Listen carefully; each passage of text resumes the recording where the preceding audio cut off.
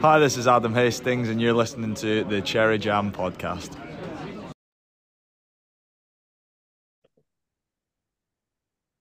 Hello and welcome to episode 3 of series 5 of Cherry Jam. Myself, Ed Price, Jim Harley, and Russ Brookes.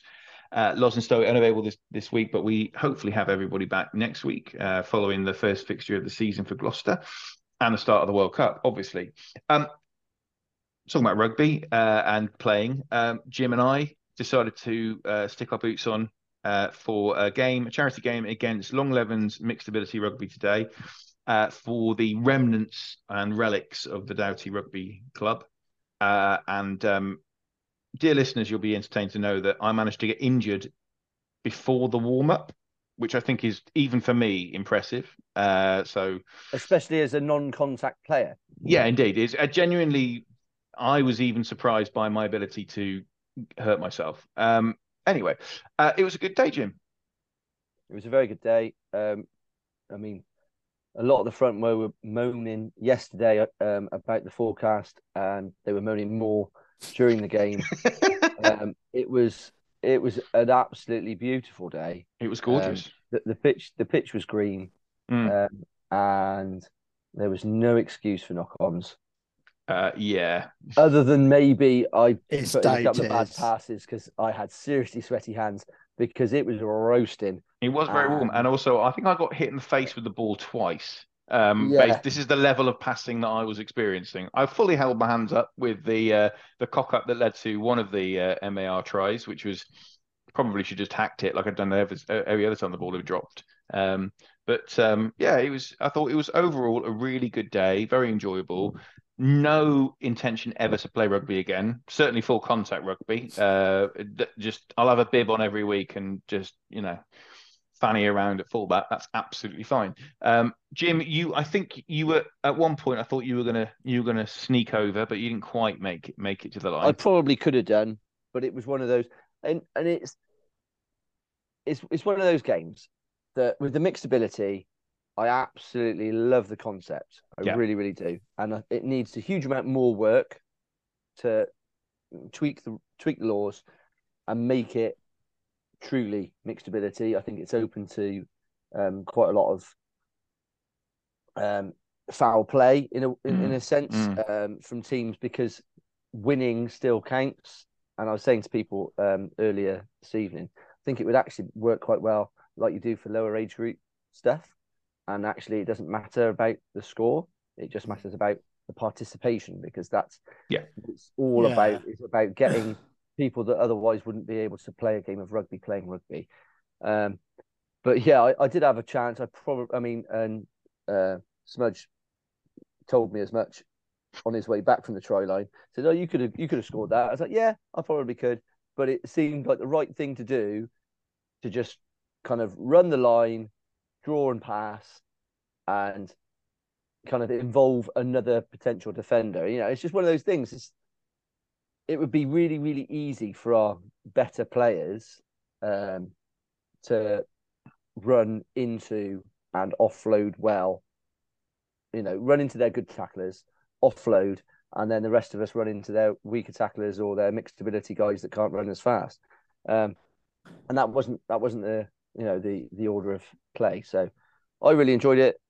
I think you and I, Ed, are looking a little bit rosy cheeked now. I definitely made an absolute. I should have put suntan lotion on. That's what I'll say. But it was beautiful, and I'm probably going to struggle a little bit getting out of bed in the morning, simply because I did a 6K, fell run yesterday, which I shouldn't have done. I'm turning into Snowy, and so I will definitely be strapping my boots on again. I'm certainly not going to be doing it every other week like the mixed ability guys are, but as and when our calendars are aligned and I'm free, I will be more than happy to have a run around with them or other charity games. I'm still capable. I'm still going to keep doing it. Very, very low standard. I think, as I said, stick a bib on me, and I'm absolutely fine. The thought of making any sort of physical contact or is just ridiculous. I break now so easily that No other person has to be involved other than a slight slap to the wrist, which was fun. One thing I did think was I just thought to myself, typical Doughty, typical me when I was playing all those years ago was there was one incident in the end in the second 20, I think it would have been. Third 20, I can't remember what day it is now, but 2015. yeah. But there was one where Jim, one of the lads said he was going to try on 50-22 from our 22, which I thought was fairly what's the word I'll be looking for? It's ambitious. Ambitious. That's yeah. Anyway, Jim threw a pass back. It wasn't, shall we say, the most sympathetic pass. No, as you said, slippy fingers and all the rest of it. Which then it was my one bad pass of the game. Yeah, we'll say that. Which then led to the lad Garth shoveling what we would call shit into me. And well, I'd shovel it, to be fair. It's true. I don't doubt that. And I thought I then put in a really good kick. I think it was a really boomer. Good, massive 22-22 boomer. The problem was, after I'd watched it for 5 seconds, that's when I realised, oh shit, I have to run and try and get in front of the line. Yeah, because we're all offside. We're all offside. So yeah, I'll never criticise a fullback again. I'd love to vouch that I saw this, but I think at that point I was trying to get my son down from the ridiculously big climbing frame he'd managed to go up with talking about ideas above his station. Yeah, well, it was there was some nice little bits of play, and it was very enjoyable. It was enjoyable enough to watch at times. I was bloody boiling just running around the sidelines chasing after him, so I only got to see little bits. I saw a good juggle by Ed. I won't dispute Jim's only one bad pass because I'm not that mean. It was funny just to see how funny to see competitive Jim back because I heard I forgot how chopped tier 9 he is. Mm-hmm. I don't miss being the person on the end. I don't miss being the person bossed around. No, it was nice to go along and watch. The boy quite enjoyed it as well, and it was quite nice to take him onto the rugby field afterwards and watch him chuck a ball around. First time he's shown any interest, so that was good. But I think I'm with Ed. I'm watching it. I don't really miss it. I think I've missed a game. I don't miss the day after. Let's put it that way. And I am like Snowy, not to that level, but I run marathons. I'd rather put up with how I feel after that than after a game of rugby now, I think. The social side is always lovely and it's always great. But yeah, the physical bit, and I say I only ran around. I didn't have to get hit or hit anybody. So to the other lads who played today, who didn't cop out and have a pink shirt on, well done. Right, we're going to move on now to our sort of whole pod really, because obviously next week we've got the start of the World Cup, the start of Gloucester season, and we will talk about that at length next week. And obviously we'll have actual rugby to talk about. But one of the things Gloucester have done this year for the 150th anniversary is to introduce a Hall of Fame in which the supporters can choose and vote for their favourites. Now, this only applies to those from the professional era, which does limit it somewhat, but to a point I understand why, because for the most part, most season ticket holders or members, whatever you want to call them, are going to know or remember those players than maybe some players from the 1980s, 70s, 60s. So it makes sense. Just try and keep it as recent as possible, but with a bit of history for those club legends. And what we're going to do is we're going to go through each position and either select or not select a choice that we all agree on. And then that will be who we would select for our Hall of Fame 15. Just to say that the voting is still open and the selections will be finalised and confirmed on the 30th of September for the Barbarians game, which I believe wherever possible those players will be announced, and I think hopefully some or most of them will be able to attend. Obviously, there's a few in there which, for obvious reasons, won't be based on whether they're here or not, Anyway, let's get on with it. So, first bit, we're going to go to the forwards, then we'll take a break and come back to the backs. First position is loosehead prop, and we've got 4 choices. We'll talk about the choices they Gloucester have put forward, and then maybe suggest each time any other players we might give as an honorary mention, or maybe they should have got there instead. So the 4 choices for loosehead prop are Nick Wood, Trevor Woodman, Josh Honeck, and Tony Window. In all 4 cases, they played over 100 games. They had 100 caps for Gloucester. Nick Wood has got the most appearances in the professional era. Obviously, Trevor Woodman won the World Cup and is now the current the Gloucester, rugby scrum coach. Josh Honeck, New Zealand international, played for 4 years, pretty indestructible actually in those 4 years. And then Tony Window spanned that amateur to professional era from the late 80s to the late 90s. Russ, we'll go for you because you were a prop first. Who was your Allegedly. choice? Allegedly. Who's your choice then for? I think if you wanted to put forward Nick Woods, you're in for a really good shout because Nick never lets down. Very rarely got beaten more than once as a prop. He learned and adapted. But for me, it was Dougie because I think he was ahead of his time. Obviously, a World Cup winner, but when I was growing up watching, learning to scrummage, learning to prop, he was a joy to watch because he could do so much more. I mean, that try after the World Cup he scored against Northampton is just ridiculous. Yeah. And it's such a shame that the footage that exists of it is so grainy because, I mean, his step and a dummy, but that was him. He was a bloody good scrummager. And I think, but for that unfortunate injury, he'd be regarded a lot higher in the game generally than he is.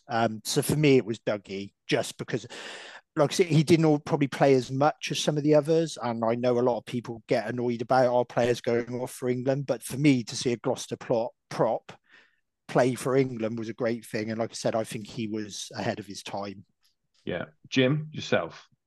I think I probably started with this position.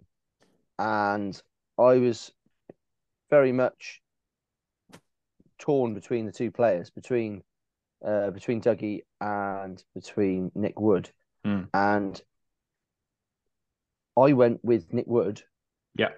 Because and it kind of set my stall out for the whole thing. I went like appearances, like legendary status, it's for me, my picks predominantly are players that wore that shirt for Gloucester again and again and again, maybe didn't get the international recognitions that the likes of Woodman did, and were an absolute warrior for Gloucester for a long period of time. And I know we'll come on to it because we've got a few players that didn't play for Gloucester for a long time, although they are very, very, very good players. And it's kind of, for me, I think he is a true club legend, Nick Wood, absolute. And the fact that he's taken up the whistle, I think, just shows his love of the game. Much like Trevor's taken to coaching. They don't want to step away from that,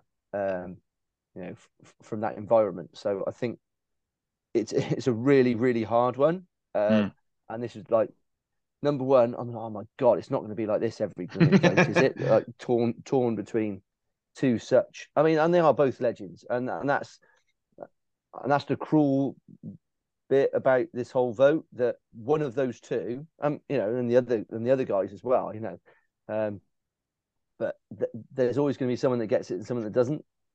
Yeah, I don't know. I mean, you'd hope that this isn't just a one-season thing, and that actually the other player here is given the opportunity and becomes a member of the Hall of Fame at a later date. I mean, I would suspect that's probably going to be the case, but it's obviously very difficult. This is the first fan vote. I think probably going forward, the club should just say, look, we think this player has done everything or has done something for the club or has been such a legend in whatever way that we are going to induct them into a Hall of Fame. Just keep it very nice and simple, 3 a year or something like that. That would be a nice thing to do. Maybe at the end of the Players Awards or that type of thing. They did it with the with the paving slabs, didn't they? Out in front of the ticket office, and they had your Teague and your Butlers or whoever they are, these guys out there, and there was no, I don't believe there was a vote. I can't remember. No, it's just they were just given those a decision. And this is where we were sort of talking before we came on air about, you said that we're voting for the professional era. Because people don't remember the non-professional era, the vast majority. I don't. But of course, there will always be people, always be players that everyone's going, well, I mean, so and so's a Gloucester legend. Yeah, I mean, Played for Gloucester 7,422 times. I mean, but it's always the thing with this, isn't it? It is difficult. I remember some of the amateur era going when I was quite young, but it's very vague memories. But obviously, nostalgia also distorts your memory, doesn't it? So we're all predisposed. I look at my team, and most of them were people playing in the early days of professionalism when I was at my younger, so I remember them all fondly. It's going to have that impact, isn't it? And you can see it in the voting and comments online. That's always going to have an impact. So yeah, it is always difficult when you have a public vote, isn't it? So hopefully the club do continue it, because you can make a strong case for probably most of the players that have been put forward. I mean, so going on to the other two, so I think I would agree.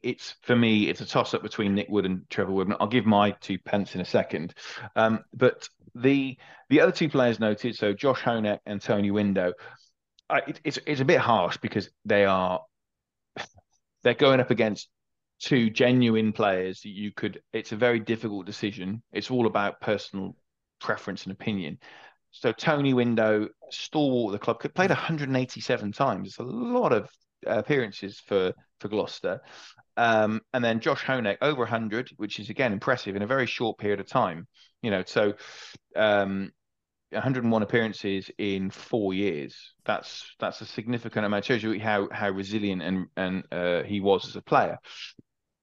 However, I think if I was going to choose of Nick Wood and Trevor Woodman, I would probably say, for me, it'd be Nick Wood, only because he was so tough as doornails, and he was at times really probably one of England's best loose heads. He just unfortunately was in an era where there were other really good loose heads, and at another time like now, he would be straight in. Well, you say that, but obviously it's Gloucester, so we don't get, our players don't get picked. But you would imagine now, if he was around, he would be a shoe-in for a World Cup spot or an England spot. It's just he unfortunately was in and around a time where there were a lot of very good front row forwards.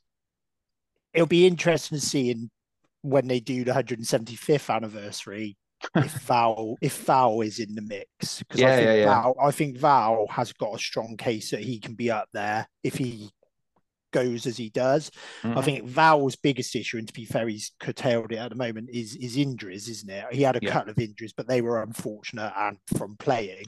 I think if he gets a good run together and keeps his form, he's going to be some player. It's the only thing that moves me from Trevor Woodman, because if Trevor Woodman hadn't have had his injuries, his one significant injury, obviously he would never have left Gloucester. He wouldn't have gone to Sale for that sort of brief sojourn over there, but he would have played 50, 60, 70 more times, and there wouldn't have been really a doubt there, because you've got a World Cup winner, and also then of course it would have meant that Nick Wood wouldn't have probably got as many appearances himself, because obviously Nick Wood was the sort of successor to Trevor Woodman. So,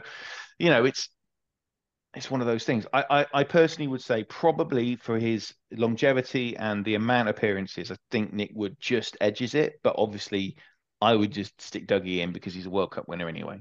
That's just my personal opinion. So are we okay and happy with a Nick Wood? I know you said Trevor Woodman, Russ, but I'm sure there'll be one or two you get in. I can make grounds for them both. I mean, you both can be wrong sometimes, but I'll go with it. So the next one, I have a feeling the next one will pretty much be universal. I'm very surprised on the hooker front whether we get anything other than the obvious. But we'll come. Yeah. So there's an interesting thing here, though, in terms of other players that didn't get included, because I think hooker is one of those positions where there's one or two other players I wonder probably maybe you could have made a case for.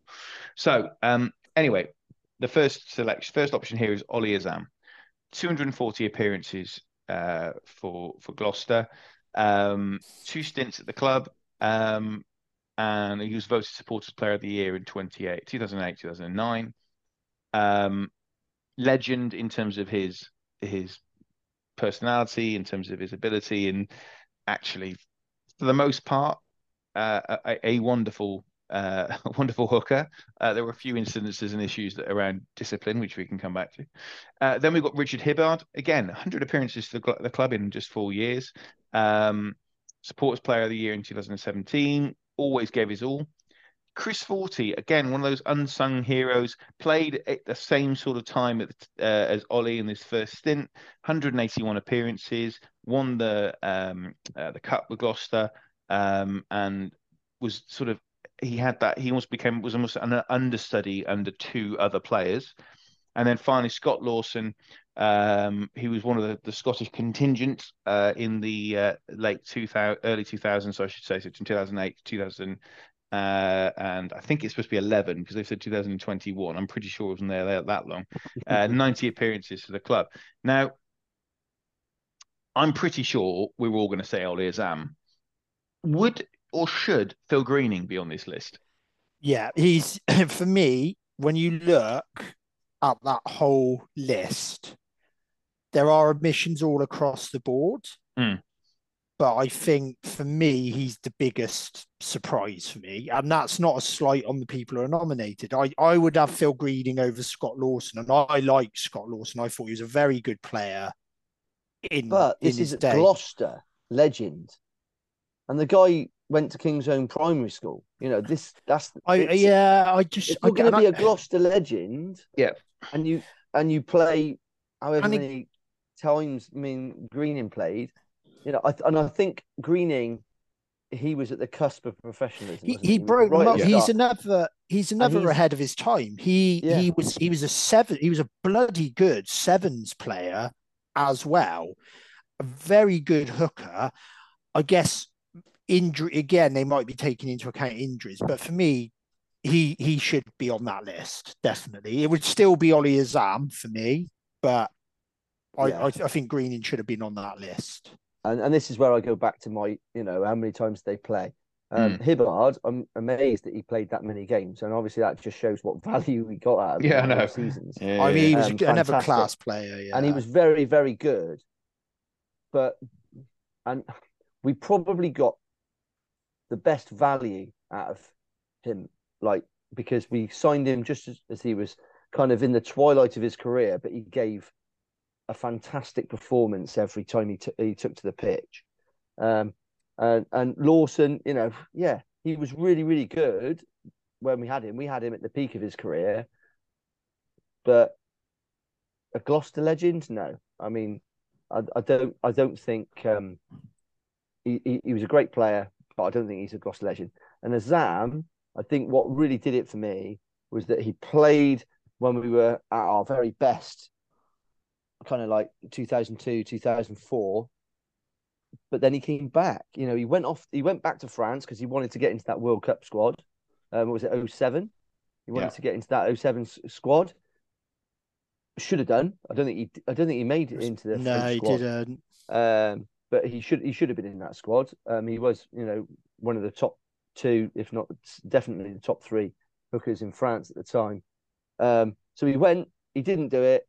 He probably got a slightly nice pay packet being in France, but then he came back to Gloucester. He could have gone to a lot of clubs, but he chose to come back to Gloucester, and that to me says a huge amount about him and about what the club clearly meant to him. I mean, as I said, I don't have any doubt that Ollie Azam will be the choice at hooker when it's announced, because he is legendary status already. I mean, let's be honest, he was part of that front row, which was ridiculous. Let's be honest, an incredible front row.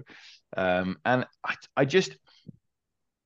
think it's one of those things when you look back, is he, as you say, Jim, he, regardless of the fact he was French, he became an instant hero, an instant legend within the club. And he'll always be welcome back at King's Own with open arms. I'm not sure. I know he married an English lady, but I don't know if they still live here. He did live here for a while. I think he's had a restaurant in Cheltenham as well. It's a great restaurant as well. Fantastic restaurant. Yeah, really good restaurant. But he's an all-round nice bloke. And I think let's be honest, he'll get selected. So, tight head. Now, there is one other player which we'll come back to again, but this again is another difficult one, I think. And again, there's a weird selection as well in this, because I think there's other players that probably you could argue have got a decent shout. So we've got Phil Vickery, 155 appearances for the club, won the World Cup, obviously with Gloucester, with England while at Gloucester. You've got John Afoa, again, 104 appearances in 4 years, basically indestructible, named Premiership team 3 years in a row, or on 3 occasions. Andy Deacon, 301 appearances for Gloucester. No real words to describe Deeks other than, again, a bloke who was there from the beginning of at the end of amateurism all the way through to being, I think at the time, I'm not sure if he still holds the record, but the oldest winning captain of the Cup. He was when we won it in 2003. And then finally, in the weird one, which I'm not entirely sure why this was, but Christian Califano, no doubt a wonderful French prop, but where I'm questioning whether he should be included in this list. With nothing against Christian, but it's 36 appearances is a very small amount to have included. So I would argue it's probably again between Deeks and Vix, but who do you go for, Jim? Do you know what? I actually can't remember who I voted for. That's fair enough. Well, you can do it again now, mate. Because Vix was a mega star. Yeah. He was the best by a country mile in his position, probably in the world. Yeah. Absolute raging bull, and ever so much deserves his place in any Gloucester legend status, even though he did go and play for Wasps. Yes. Because of, again, injury. Gloucester were in a position where they didn't want to take the gamble, being quite professional, which was most unlike them at the time.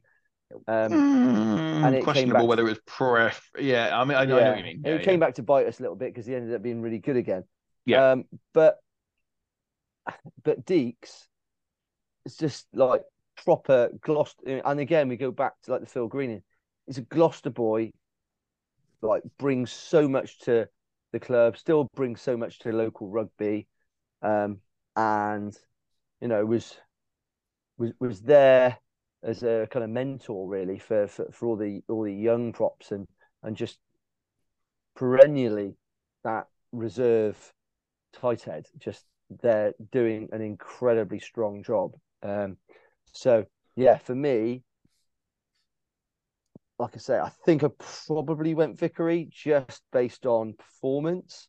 Yeah, but it was an incredibly tough decision. Yeah, Russ. I think Jim's articulated it quite well. I love Deeks. Had a lot of time for him. Great player, amazing servant to the club. To play in the front row as long as he did, with as many appearances. I mean, 300 appearances in the front row is absolutely ridiculous. It's such a hard position to play in. That's nearly double. That's nearly double Vickery's number. You see, Vickery was with us for 10 years. You see a lot of old props, but they're managed well. Deeks was our go-to for a long period because Vix was off with England or injured. But for me, it is Vix because, again, at that age, I think him, Dougie and Azam were the best front row in the world, not just in club rugby. I think if you'd have put them against any other front row in the world at that time, they'd have dominated. They were so good together. But Vickery came along and he just changed what I thought a prop was, because he was, let's never forget the Phil Simpson Vickery try. He was very agile, very, very good, but hard. He was a very hard player, and I loved his attitude. Very, very, very rarely got beaten more than once by a prop. Well, that was going to come on to. So my abiding memory of Phil Vickery in a Gloucestershire, and more generally, actually, I suppose, because there's a couple of famous examples. Vix, I think I would describe as someone who learned his art throughout his career. He didn't just become a one-man sort of shoving machine. So a lot of people go back to 2007, you talk about Andrew Sheridan and he demolished the Australian scrum. Well, fine. But the problem with Sheridan was he only had one way to scrummage, which was kind of shove. That was it. There was not a lot of guile or there was no technicality there. It was just brute force. Brute force. I mean, the technicality comes, I suppose, there has to be some technicality, otherwise you wouldn't have a career like Andrew Sheridan did. But Vix on occasion would get beaten, and he would struggle and would suffer. There were times in a Gloucester shirt where that happened. But one thing Vix always did was he learnt, and he never got done twice. And I think the best example of that, obviously not as a Gloucester player, but the best example of that I can think of is in the Lions tour. Yeah, and everyone forgets that because he got so done in that first test. Unluckily, I think, as well. Yeah, I think, it was a referee interpretation and the rest of it. But it's my favourite moment as well, Ed, and I was going to bring it up because if you watch that Lions documentary, I have never seen, in most sports, I've never seen anyone so determined to prove them wrong. But what impressed me was he took it on the chin when he was dropped and he just held it all in. And I remember it because it was your stag do. And that first scrum where he won the penalty, my God, I don't think you've seen a bunch of men cheer over just a penalty for a scrum ever, because you're all backs and you don't know how hard it is to win a scrum penalty. But also, when he came off and just screamed at the South African fans, beast, like that, was just a brilliant moment for me because it's a redemption in sport. But that was him. He just gave everything. And I think the other thing that characterised him, what a great bloke he was. I always remember Paul Volley getting knocked out way before head injuries, and we could go on for hours about how he should have been taken off. But Vix was the one who stopped the game, got him in the recovery position. He's just a great servant to Gloucester, and he was captain of England. You know, one of the while at Gloucester as well, which is unheard of, really. You know, there aren't many. So I love Deeks, but you have to. It would be Vix for me. I think I have to agree. I think for me, Deeks, absolute huge club servant, and again, one of those players that, let's be honest, should be just automatically within the Hall of Fame because the number of appearances, the resilience that he shows as a player, his ability. Again, very few people. I mean, I can't think of many times that Deeks got beaten, and certainly again, you know, more than once, but. You know, I think Deeks would freely admit he wasn't the same player as Phil Vickery. He couldn't do what Phil Vickery did. And I think that's why probably for me, Vix, and as a World Cup winner, and as he, you know, became England captain and the rest of it, I think Vix for me just about edges it again. So we'll stick Vix down, but 100% Deeks should be the other, should it just get in anyway. In terms of the others, just a quick side note, I don't want to leave them alone, but John Afoa, again, brilliant player. Some of the stuff that John Afoa did or does, or I suppose did. Yeah, he was up there at Vic's level. Yeah. You know, he came to us in the twilight of his career, and he performed. And he's another player, incredible value. Like, you know, I mean, he was our highest paid player, though, wasn't he? Yeah, at the time, I mean, you sign an All Black. You sign an All Black. You're paying him a good wage, but my God, did he play? He played. And he didn't get injured. He played every week, and he turned it on. And you know, I get the impression from what I've heard, he was very, very professional, like in the training and stuff like that. He had lots of time for the youngsters and all that. So he developed our younger props, and I mean, he had some. Vix had some good skills, like the loose, but Afoa would actually be positioned as that second wave distributor. You know, he'd be he had a fantastic offload against Bath. He's just tackled and he just somehow rolls it out the back of his hand. And I can't remember who it's to, but they're clean through and in after. But in a game where we were struggling as well, he did that a few times. Where and then he went to Bristol. And we thought, and Bristol were paying in the big bucks again, and I think that's just another one of those. Yeah, he's getting on in years. There's no way he can keep that standard up, and he did for another 2 years. Yeah. And hindsight's a wonderful thing. If we'd have been paying him what Bristol were paying him, I think that would have been absolutely good value. Yeah. But he's not a Gloucester player. He's not a Gloucester boy. He played for a good few years for us, and we had fantastic service. But Gloucester legend. Yeah, it's a difficult one again. It's a bit like, it's in the same way as say Josh Honeck. Got a lot of value out of him. He did some brilliant stuff for us. I never thought he had a bad game. But again, we're talking about when you're comparing yourself to say, or comparing them to Phil Vickery or Andy Deacon, very different reasons, but it's a very difficult thing to say John Afoe gets in ahead of those players. Christian Califano is a really weird one. I don't understand necessarily why he was picked ahead of other players. Well, I don't know. It's a very odd one. It's a very odd player to choose. 36 appearances. I don't think he had a bad game for us, but I don't. It's not a player. I'm trying to think. Tight heads, we haven't had an abundance of really royal class ones in the professional era, though, have we? So no, we've also had some dreadful.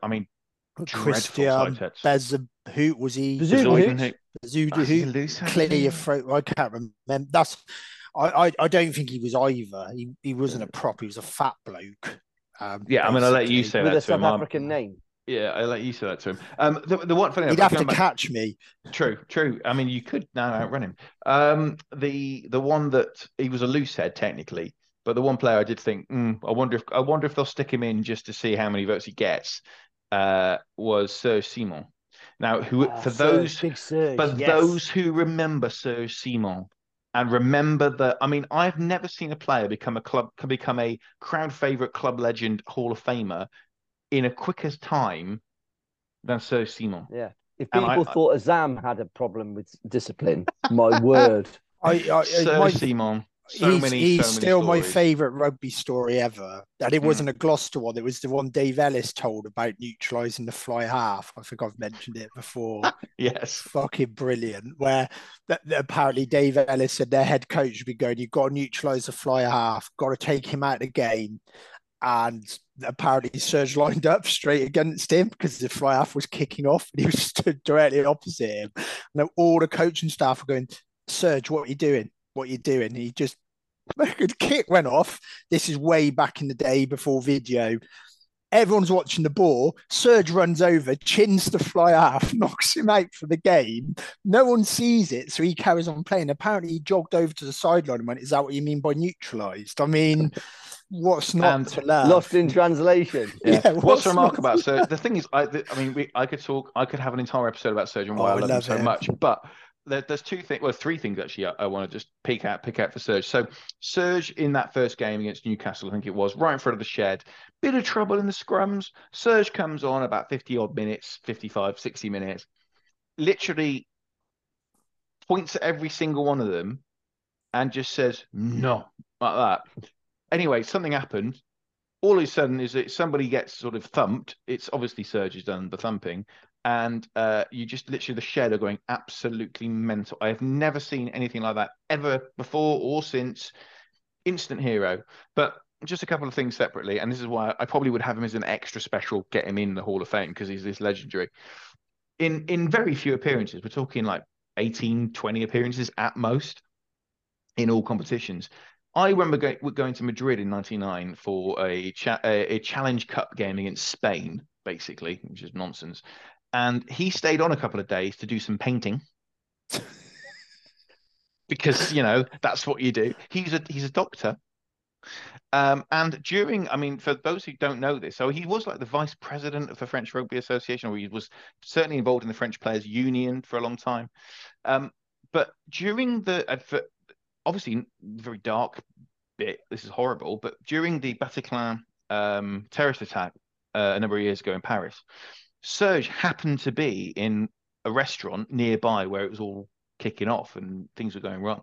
And Serge was one of the first responders, off-duty first responders. He saved people's lives. Serge Simon is, in my opinion, just everything you want in a French Gallic rugby player who comes over for a little contract to help his mate out. Because what he was doing, he was helping Philippe out. He came in, he sorted shit out, and then he left, and he will always be a legend. I mean, if you were trying to describe the stereotypical French player, you would probably make him, wouldn't you? Yeah, 100%. And yeah, I was thinking while you were thinking that, Ed, I was trying to think of players we might have met who might be missing. Roncero was similar. I quite always liked Rodrigo Roncero. I can't remember if he was tight or loose though. So I think Ronnie was a loose head, but again, he does lose points for crashing his car and then buggering off. I can't tell this. You'd have to edit this out, but I can tell you some stories about that because my stepdad was the paramedic who went to that. Yeah. I think he loses points on that one. But there was a story. Basically, Serge was there. Yeah. With the doctor and telling my stepdad everything that was wrong. And my stepdad was like, I really want to correct him, but it's Serge Simon and he might kill me. And Ron Cyril was clearly drunk, according to my stepdad. But yeah. The other one, and I can't remember the position, and I think his name's right because the New Zealander, was it Greg Somerville? Greg Somerville, yeah. A very good player. Very good player. I think he wasn't. Yeah, and I don't think he was here as long as some, but always. No, in his struggling side, I think we weren't. Yeah, so Greg Somerville, he's one of the very few players I had the nickname of. He was Yoda was his nickname. Yeah, Yoda. And I think we had him for again 2 seasons. He did a very, very good player. But again, in a pack that wasn't the strongest. Yeah, and I think that always counts against you, doesn't it? But again, very good player. Right, moving on to the second row, just in time as Jim has come back. Yeah, sorry, that's what I was buying you a bit of time. No, it's fine. Just as Jim is coming back from, I think, a toilet break or a tea break, one of the two. Anyway, Jim, on to second row, a position you know well. I mean, obviously not, but we'll just assume that you do. Right. This one's an interesting one because we've got 2 second row positions, obviously. And they split it round. There are some really weird names in this. Yeah. And I think also they've done it in such a way that they've screwed over a couple of people. Right. So first position in second row, we've got Alex Brown, 233 appearances. Again, I think he had the record at one point for the most consecutive appearances in the Premiership. Oh, yeah, because he was never injured. Never injured, yeah. Just played and played and played. Because I think it was they followed on from his time at Bristol, wasn't it? So he played a full season without missing a game at Bristol, and then he came to us and carried it on. Yeah, like 2 seasons or something mental. It was ridiculous. So he was again brilliant player. We got then Tom Savage, who 193 appearances, did captain the club for the 2013 and 14 season. Adam Eustace, who again had 2 spells with us, 245 appearances, played a part in the Power Gen Cup victory and the 2006 European Challenge Cup victory. And then Rob Fiddler, 217 appearances, obviously son of Gloucester and England legend John Fiddler. It says moved from the back row to the second row. I never remember him in the back row. I only ever remember in the second row forming a formidable partnership with Dave Sims, who we'll come on to in a bit. So this again is an interesting one because there are other players in the second group of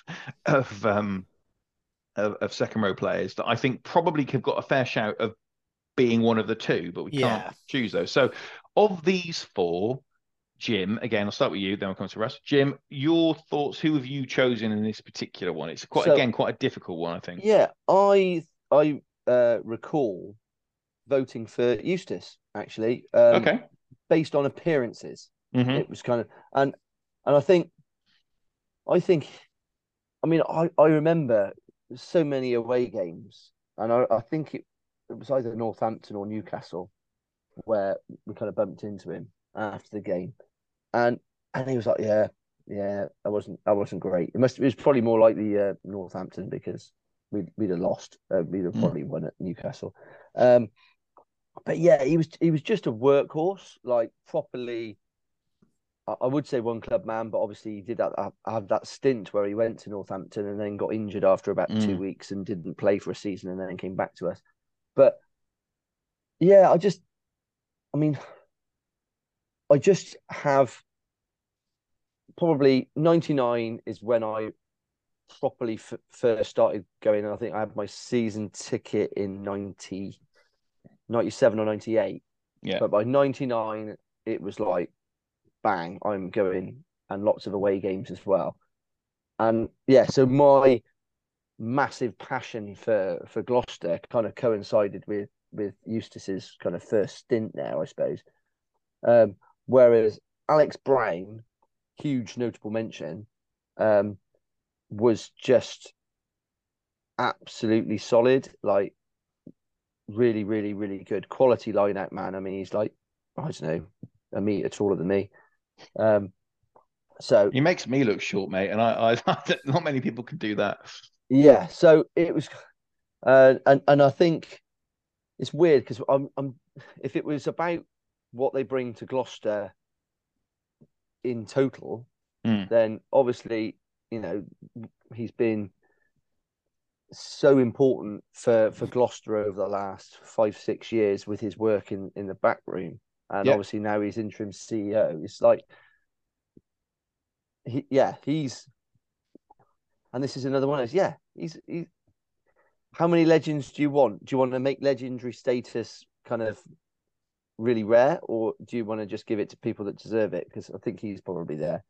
And Fids as well. It's like, oh God, you know, he was there at the cusp of professionalism. Yeah. Kind of proper grafter. I mean, hearing his tale, I think it was was it the Paragen? Was it the Paragen? Yeah, it was the Paragen Cup. You know, he was out on the piss on the night before, and kind of because he wasn't in the squad, and then he ended up getting a phone call, and the taxi arriving at 6 o'clock in the morning to pick him up, take him to Twickenham, and then he just, you know, performs. He's like really, really, really old school in the best way possible, which is brilliant. But yeah, I mean, and this is where you've got to pick one out of these four. Maybe we could have. You sort of alluded to with the second row. Should we not be picking 2 from 8? It's not like Loosehead and Tighthead, is it? Really? No, it's not in the same level. 4 and 5 can swap about relatively easily. But yeah, so I went for Eustace based on appearances and just. He was never, ever the star player. And it's very rare that locks are star players. No, true. I mean... he was just an absolute workhorse for me. Okay. Russ?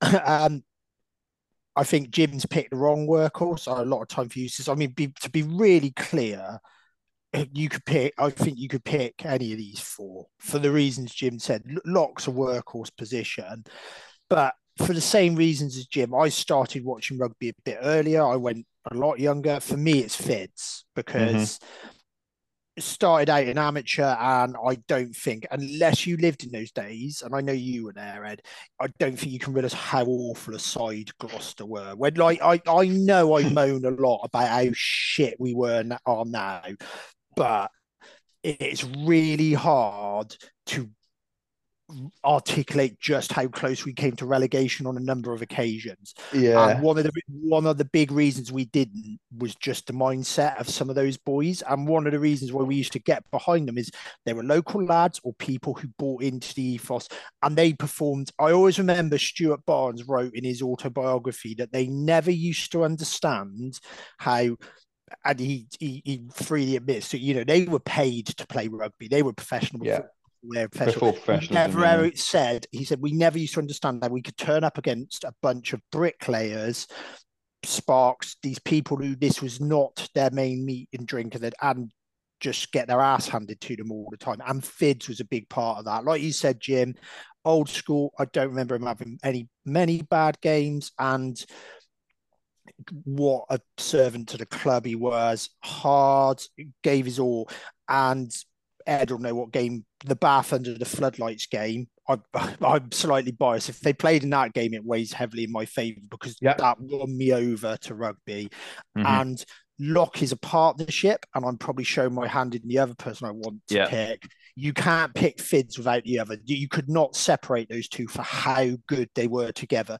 Nothing fancy, but you just felt better knowing they were in the side. I think a lot of times we won games because of their sheer force of will rather than anything else. Yeah, agreed. Now, again, I originally, so when I did my sort of thing, I picked Alex Brown because I think Alex is probably the best line-out operator, as Jim said, I think Gloucester's ever had. I think maybe with one possible exception who's mentioned in the next 4, but again, there's a caveat to this. His ability to just basically just never get injured was superb. However, Alex played in a very successful Gloucester team.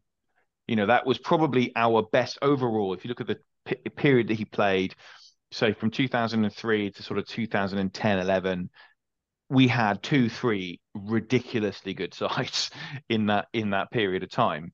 And Alex Brown was a major part of that, but he was also helped by having superb players around him. And I kind of now are leaning towards where, in the same way I understand where you've gone, Adam Eustace, Jim, based on appearances and his, again, longevity and his workhorse stuff. But I, for me, probably going to agree with Russ on this one and say Rob Fiddler wins it. I would say also Tom Savage, again, a player who did the dirty work, did a lot of stuff that you don't normally see, and was a guy who basically was like playing for Hartpury, like, I don't know, fifths or something daft like that, and just randomly turned up and started training, or he got invited to train with the club and took his chance and ended up being captain. I think where this probably hinders Tom Savage a bit in that he was a bit more utility and a bit more adaptable. So he played games at back row as well as second row. And I don't think you could argue he isn't someone who immediately springs to mind when I think of Gloucester Hall of Fame second row players. No doubt a great advert for someone who should, even if you haven't quite made it at the age of 21, 22, you just keep plugging away because you never know what's going to happen. Being in the right place at the right time. And he's done really well. He's ended up going over to Japan and earning a wedge over there and having a great time. And who would have thought that in the Hartpury Fifths team or whatever it was at the time? So I think I'm going to agree with Russ on this one, Jim, and say Fids. But I totally understand why Adam Eustace. And I'm going to say I'm even sacrificing my own with Alex Brown. But I think, and we all understand why, because what's coming next. So Fids in for 4, I suppose, will be the selection we're going for there. The next position, second row position. Again, I do feel a bit sorry. So there's some, again, a player I don't really understand why he's there. He played 3 years for us, 58 appearances, club captain. That's Jim Hamilton. I'll come back to Jim in a minute and why I don't think he probably should be on this list. Marco Bortolami, Italian captain. When he joined, one of the most beautiful men I've ever met in my life. Genuinely ridiculously attractive man, incredibly intelligent man as well. But 46 languages or something. Mate, he's like an engineering degree. He had an engineering degree ready for him when he retired to go to Padova. He was going to go work for Ferrari at one point, wasn't he? Maserati. I think he got given a Maserati as part of his thing being Italian captain. Like, genuinely brilliant player. I don't think he's 73 appearances. He had a really bad injury, which he never really. He wasn't quite the same, was it? That first year, yes, where he was captain. He came in. I mean, he came into the club and was instantly made club captain. I can't think of many players who've had that impact. I to this day, losing him just before the final was a massive blow. Massive blow. Against Leicester, massive blow. Then we have Dave Sims, obviously, sadly passed away. It was last year. It's mental when it was, but and I think we'll come on to Dave and his impact with Gloucester and the importance of him in Gloucester's history, and then finally Ian Jones, who 44 appearances for Gloucester. Certainly brought in an element of professionalism and just an incredible ability that I don't think Gloucester players or Gloucester crowds had ever seen before. But I don't really understand why he's in the list, because 44 appearances is a very small number for a player that undoubtedly one of the best second rows of all time. But he also then went buggered off to play for Wasps for a bit afterwards. I think, yeah, I think his legacy gets. I think he's remembered more fondly, and having had a long. I thought he played more than that. I'll be honest. I think for me, he brings a lot. He helped. He was one of those first players when you're like, we've signed who? We've signed Ian Jones. Yeah, we've That's signed, his and you were mentor. like, yeah, that. And I think it was that impact, and he did bring a lot of professionalism. I agree, though, Ed. Impact wise on the pitch, other than they had to change the law about catching penalty kicks. Yes. That and which also, is still one of my favourite things ever. Yeah, he was also a significant player in that run to the semi-final of the Heineken Cup. Yeah. He made a massive difference, and getting us into the Heineken Cup in the first place. He made a big difference in those 2 years from that point of view. But I think it's a stretch to say legend. So should we come on to Dave Sims, though? Because I think if anyone's, if you're not picking him, there's, why? And I think they could have moved. It is weird because the choices are a bit weird. Weaker for the reasons we always say. I love Marco, but wasn't the same player. Short-term impact. Jim Hamilton. I really like Jim. He was a good player, but I don't think he did his best rugby at Gloucester. He did a bit of a Serge Simon, didn't he, on occasions? Yeah. Like his first game as captain, And was it London Irish? Oh, yeah. But I'm captain. I can't back down. I better knock him out. Well, but there's TV now, and you've got a red card. Well done. Yeah. Ian Jones, we've covered. Simsy, first professional player for Gloucester, quite rightly to be offered. At one point, he was Gloucester for me. He was a leader of men. You could see that team would die for him. And I remember in that Bath game, like just looking across, and just his eyes were gone. Like he was just so in that moment, like when the Gloucester chant was ringing out. And I remember these Bath fans behind me going, "Oh, that's all nice, that's all well and good, but what's that going to do?" And you could just look at the front five packing down. You're like, they're going to murder you, because, and that was he just, where he went, everyone else followed. You talk about natural leaders, that was Simsy. And intelligent. He always used to give really good, honest interviews. I cannot speak, and it's such a shame he passed away so soon, because I just don't think I could speak so highly of him. He was, for me, he was my hero growing up, and he was the no-brainer of this. Yeah, Simsy is Dave Sims is if there are 2 or 3 players on this list of these Hall of Famers where you think, why are we even having a discussion? And I think Dave Sims is one of those. I think, again, a player that probably, if he'd been around at a slightly different time, and probably if he played for a different club, would have and should have played more times for England.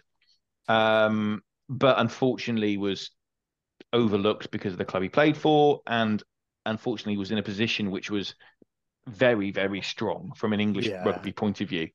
So overall, there's no argument. It's going to be Dave Sims. So that's a nice, simple one, really, for all of us. So that's good. Right. Back row. This was horrible. Can I just say how horrible picking a back row was, and forgetting just how good our back row has been in the years? Yeah, I mean, I'll be honest. So I think blindside was easy. I think blindside is very easy. I think probably open side is pretty easy, and then I'd say the number 8 is the most difficult. Difficult to number 8 choose was from. so hard. Just ridiculous. So hard. It's ridiculous. Anyway, let's go for blindside, because I think we all probably will agree with this one pretty quickly. So we've got Jake Bohr, Premiership Player of the Season, Overseas Player of the Season in 2002, 2003. Lifted our first bit of silverware at Twickenham since 1982, I think it would have been. And really probably should have been the winning captain in 2003 against Wasps, but not to be. Ross Moriarty. 84 appearances, Lions player. had some fantastic appearances and games for us. Sione Kalamafoni, 107 appearances for the club, won Player of the Season in his debut year in 2012-2013.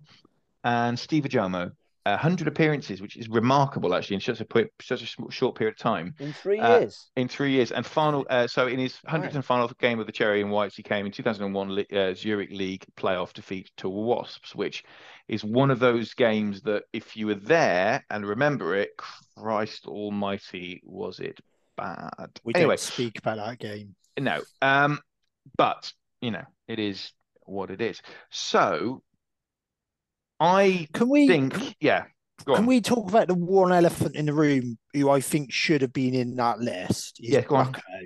And that's where I'd have put him in contention. This is remarkable because you go through the list of players and he's not on it, and you're like, how? Yeah, I mean, Kalamafoni, very good player. Yeah, but Pete Buxton, yeah, jeez. I mean, I put Bucko in over Moriarty. Proper. Yeah, because actually Moriarty was probably a smidge better. Moriarty was a better. Right, let's be honest. It's very peak with his best. Yeah, he was. But as a club player, every week, like the player that you can rely on, right? And Moriarty would have a fantastic game. Yeah, and it might be a game where he really needed to be fantastic, and he was the difference, and we ended up winning. But Bucko just was an absolute solid. I think I was going to say the thing with Bucko is he had a level, and I don't remember him ever drop. I don't remember many bad games. No. He was like, so you talk about the 2003 Richard Hill team. And I think this is what counts against Bucko. I think you missed him more. You didn't realise you missed him. I'm not saying he's the same level. I can see you rolling your eyes. Melville team. Yeah, that Melville team. But no, I'm on that. Sorry, I meant when you had Richard Hill in the England 2000 World Cup squad. Yeah. No one realised how good Richard Hill was until he left the team. And that was the analogy I was trying to make. And I think Bucko was that to Gloucester. Yeah, where if he wasn't playing, you're like, we missed him today. But he didn't stand out enough. He would have played for England, wouldn't he? Where he dislocated or broke his thumb or something. Yeah. I don't think a week before the tour. And that would have been, he was never going to be like getting 30 caps for England. But at that point, he was the player. He deserved to go, and he deserved to get a few England caps on a tour because he was the best six in the country. It's not the fairest bar to judge him on, and I don't think either you two boys played in the Cherry Pickers game where Bucko played. No, I think you watched, didn't you? Because I think you just laughed at my one attempt to. We played in some very great players. But he destroyed us on our own that season. I think he scored 6 tries. And I think it was one of those ones where you realised what a player he was, because he didn't have to. Admittedly, we were not the opposition. But he was so good a player and just another loyal servant. And he wouldn't have got in ahead of who I think we're all going to pick. But he should be in the mix. I think if he had been in this if he had been chosen, it would have been very hard. I think Peter Buxton probably would have got in ahead of Jake Bourke. But the one thing, and I can't believe they didn't put this in Jake's roll of honour, is how many back rows have knocked out a mascot? That's it for me. I mean, yeah. So, I want to know how many Gloucester captains have had to get given the green light to be allowed into their hotel by fans because they're so intoxicated that the staff don't actually think that they're really a rugby player. Because Buxton trying to get back into the Jurors Inn, I think it was 03, the miracle match, rather than 02. But no memory is blurred. But my God, I mean, the amount of alcohol that man was able, and he was old school in a professional team. I mean, he was great. I think for me, Jake's an interesting one because he was a good player, but I think it's his ability as a captain that makes him stand out above everyone else. I mean, again, you talk leaders of men. I don't think we've had a captain come close to Jake for a long time, and I think sometimes we miss it. We've had very good captains, but he did was it on both levels. He was a follow me captain, do as I do, and he had the voice that really banged the team. He was a good player. He was a great captain. I think. Yeah, agreed with that. Moving on to the other side of the back row, and we've got 4 choices here, which I think is more challenging. But again, I think I'm pretty confident we're all going to say the same name here. We've got Andy Hazel, 263 appearances over 17 years at Gloucester. Again, we'll come on to England and why he didn't get more caps, but 7 times for England. Akapusi Ngera, who captained Fiji, nominated for Premiership Player of the Year in 2007-8 and had 138 appearances for Gloucester. Ian Smith, 336 appearances for Gloucester. Obviously, he straddled the amateur and professional game, and I think only had that one sort of year as a professional. And then finally, Jake Pelledri, who, but for injury, probably would be the only other person I can think of who could run Andy Hazel close to this. And the thing is, Ian Smith's an absolute club legend. Absolutely. Yeah, he is a legend. He was my old man's favourite player. My dad loved him, and I grew up idolising him. Great player. I think Ungera's injury. I loved Ungera in his pomp. He was a great player to watch. I mean, some of the stuff him and Sinbad, they used to just play off each other. But I think he wasn't the same after his injury. Yeah, but he still doesn't come close to Hayes. Andy Hazel for me every day of the week. And again, I do feel sorry. Ian Smith, my bias here is I don't really remember seeing Ian Smith play. So I just can't. He was good. He was good, but he's not Hayes good. Scotland international, superb player. It's a different era. It's amateur and professional players there were a few players on this list who played in both eras and were able to adapt and move across, and it just fit Ian Smith. He just was born at the wrong time, so he didn't quite. His career ended at the age of professionalism because he was just too old at that point to play. Not that I'm saying Ian Smith is old, but you know what I mean. But Hayes every day of the week. I mean, it's just like that lad, and he's paid for it. What he used to do. Yes, I mean, we talk about head injuries and the impact of those injuries and concussions. Andy Hazel is a perfect example of someone who is going to suffer from this. I'm hopeful that it isn't too bad, but he's definitely one of those players that has suffered from significant injuries. He got because of the way a lot. I mean, what amazes me is he still had over 263 appearances with the number of concussions and knocks he had. That's probably and he probably shouldn't have done. I quite agree because he'd be sitting out. He'd be HIA, not coming back on, sitting out the next game or two again and again and again. When you see people who articulate that the game's gone soft, they need to sit down and see what the game not caring about head injuries can do to people, because he's just a great player, all round nice guy, and he is so open and honest about what it does, what he's the done struggles to he's already had to take. Struggles, but I mean, just on Hayes and you do again, frustratingly for Andy Hazel. His early part of his career coincided with probably England's best ever player in that position. However, when Neil Back retired, Andy Hazel should have been, let's be honest, he should have been the natural successor to Neil Back. And let's be honest, this is an area, we will probably mention this a few times as we go through this. There is no justification for Andy Hazel only getting 6 caps. It's an absolute travesty. Looking at this list, Ed, I know it's a stereotype, and we Gloucester fans moan about being well, our players being hard done by.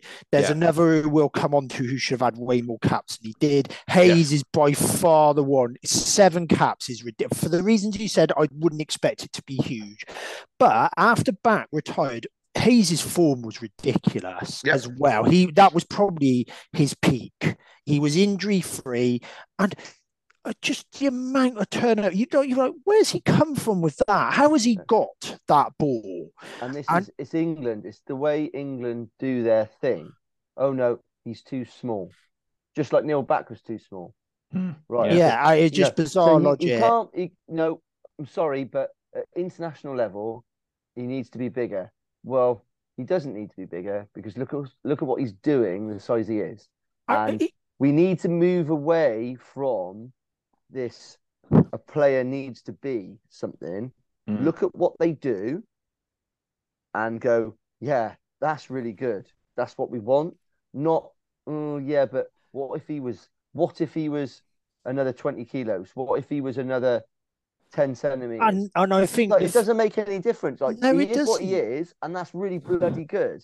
I think the thing people didn't realise as well is because most of the time he was known for his ability to turn over a ball. He was a good ball carrier in terms of he didn't run up hard and cut, but he was a good support player. The amount of times he was on the right shoulder and it popped and just kept the phases alive for the rest of the pack to get there. His game was so much more than just turnovers. Because he was a little bit smaller, he wasn't looking for contact all the time. No. He was a very intelligent, elusive runner at times, and I think that's the thing that sometimes gets missed. Hayes scored some decent tries and was quick as well. So, if you got open space, you would bet on Andy Hazel getting over the line because he was able to do that. Again, it's one of there are some of these positions are absolutely nailed on from the start. And again, if Andy Hazel isn't announced on the 30th of September as in the Hall of Fame, I will be shocked. Be bizarre. It will be bizarre. So on to 8. So we'll break after this. And 8 this is ridiculous. Tough. Because there's there's probably a couple of other players. There's other things. I'd have thrown Gareth Delve in there. Didn't play a lot, but Delve was a great player. There's probably, and he's the first that's just popped without thinking about it. I'm sure if we all sat here, we could probably come up with almost double it. Let's go through them. We got James Forrester, 136 appearances, scored and set up a try in Gloucester's Powergen Cup final victory in 2003. Legend. Won the game in the Challenge Cup final against London Irish. Single-handedly. Ben Morgan, 187 appearances, only just retired from professional rugby, won 31 caps for England. He's a local lad. He's from Dursley. It's basically his hometown club. Junior Paramore, good God. Junior Paramore scored 29 tries, 97 Premiership appearances. Massive legend.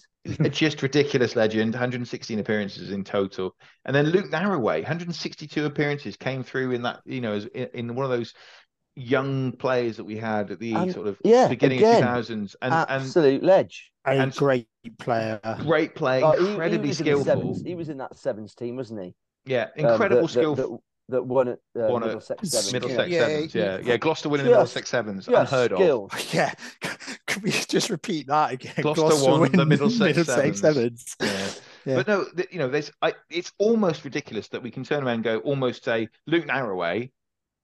We'll have to put him to one side because the other three, and I think we need to be really clear that that's not a reflection on Naz as a player. He's a great player, absolutely superb. But that other three, level. That other three, I think you could make a case for any of them, and it would be very hard to argue against. Yeah.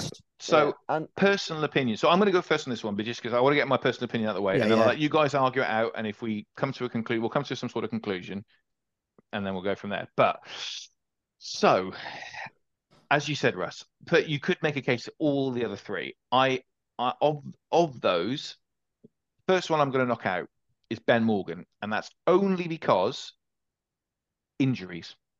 So Ben Morgan, in his pomp, at his prime, so around about sort of 2015, that 2014-15 season where he got into the England squad for the World Cup, Ben was as good as any number 8 in Europe, really, at that point. He was absolutely superb.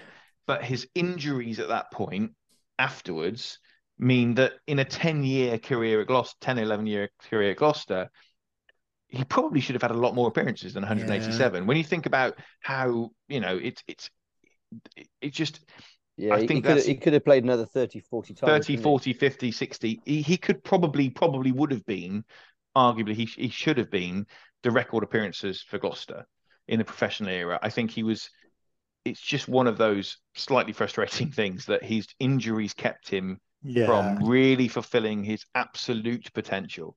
That's my only sort of thing against him. Then you've got the other two. You've got Junior and James Forrester, Django. And that you couldn't get two more different players, really. Exactly. It's chalk and cheese. Django, he's down as a number 8. He played at 6. He played at 7. Played at centre. Yeah, he did play and he scored. And then Paramore, was a solid 8. That was his job, wasn't it? Yeah. I now you may disagree, and you're entirely if you want to argue here, but there are certain players. If I was going to pick my dream Gloucester 15, which kind of this sort of is, there are certain players that I don't care how I get them in this team.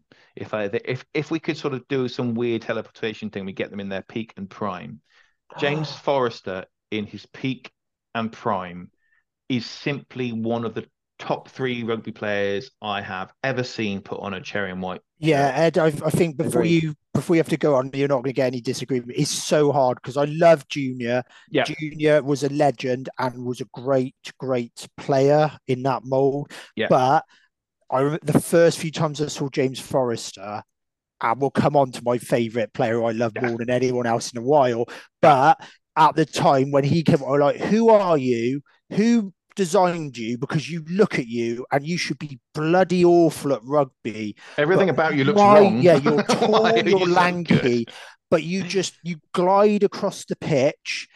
And people used to give him stick and say, "Oh, he's too soft. He's too." I remember there was that one game. I can't remember his game. It was pissing down with rain, muddy as hell, and he did so much dirty donkey work. He was just a joy to watch, and he is so criminal. His career was cut so short. And when we say he won the game against London Irish, that try he scored is ridiculous for any player to score, let alone a number 8. Number 8s do not grab a kick through, run, gather their own kick, and gas the fullback.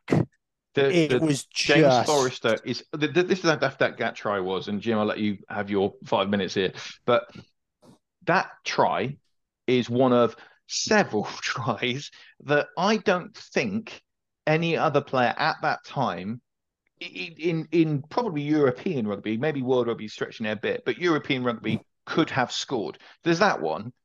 There's the try. I mean, the one that still baffles me to this day is how on earth a back row forward can gas Jonah Lumu. Oh, the bars.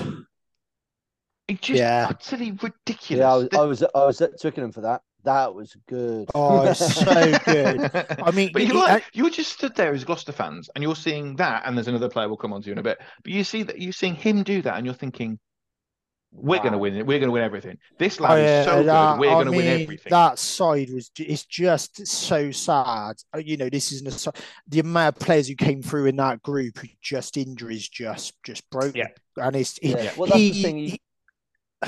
You say how can a player with that physique play like that? Well, maybe they haven't quite got that resilience. But he was a little bit, one thing I'd say, but my God, was he just skillful? I think that what you could say. So from all of these, we all know how much the game's moved on. And Ed, you were saying we put them in their form a bit. I think if he came through now, he'd still be as good. Because I think he's so different. There are players like him. Well, Zach Mercer, I think. Well, I was about to say, could you imagine a team with those two in it? It would be absolute. Oh, blowing out my ass. Oh, they're taking Mercer. Oh, it's James Forrester. Or, I mean, what we used to do back in the day. Oh, thank God, Junior's going off. Oh no. Oh, James Forrester. Or vice versa. So Vice versa. you just had James Forrester running you into the ground. You're And dying on your Junior's ass. just going to then- stab then you an in the enormous- last an 2 enormous feet. Samoan bloke comes on and I mean, destroys yeah, you. one of the Yay. the one thing I'll say. Sorry, Jim. Russ. No, go on. No, I was just saying, like the thing with Junior, and they had to change the laws of the game because of what he was doing. Oh yeah, the holding back. So he would take his bind of the second row and be leaning back, and then at the engage, he would let the guys that are leaning forward, ready to smash, and he would go, "There you go, guys." So the front five would go boom, and then he'd just settle into his position at 8. And they go, no. This is, I mean, clearly it is really, really bad. And there's a lot of front rowers that are now like 10 centimeters short. Yeah, they have no necks. But it was just the way he acted with the crowd. And that was what I was going to say, Jim. We see now, don't we, with the likes of Jamal being that crowd favourite, like really engaging with the kids. And Junior was possibly, because in a way it's almost expected now. Jamal kind of just filled the void because there was no one at the time doing it. But Junior was the first that properly was emotional with the crowd and made a point of engaging with the younger crowd and whooping them up. Him trotting frenzy. Back and head getting the head bop and the junior chant is still my favourite thing that the shed, like, because that connection you talk about, that was two group, that was just the respect. But I mean, for James Forrester, it'd be Junior. And I love Ben Morgan and I love Naz. It is horrible. It's a very difficult and a horrible group, list. All four of them should be in there at some point if it continues. Right, so we're going to pause. We're going to come back and we're going to talk about the backs. Some of these are obvious. Some of them are a little bit more challenging, mainly because there aren't many good options, which we'll come on to in a bit.